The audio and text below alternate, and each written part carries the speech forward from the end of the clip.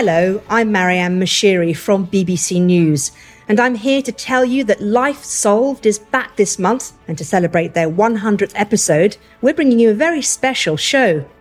I'll be chatting to experts, business leaders, and change makers about the journey plastic makes from shelf to the global south. Why is our plastic still ending up in low-income countries, and what's being done to prevent it crossing the border?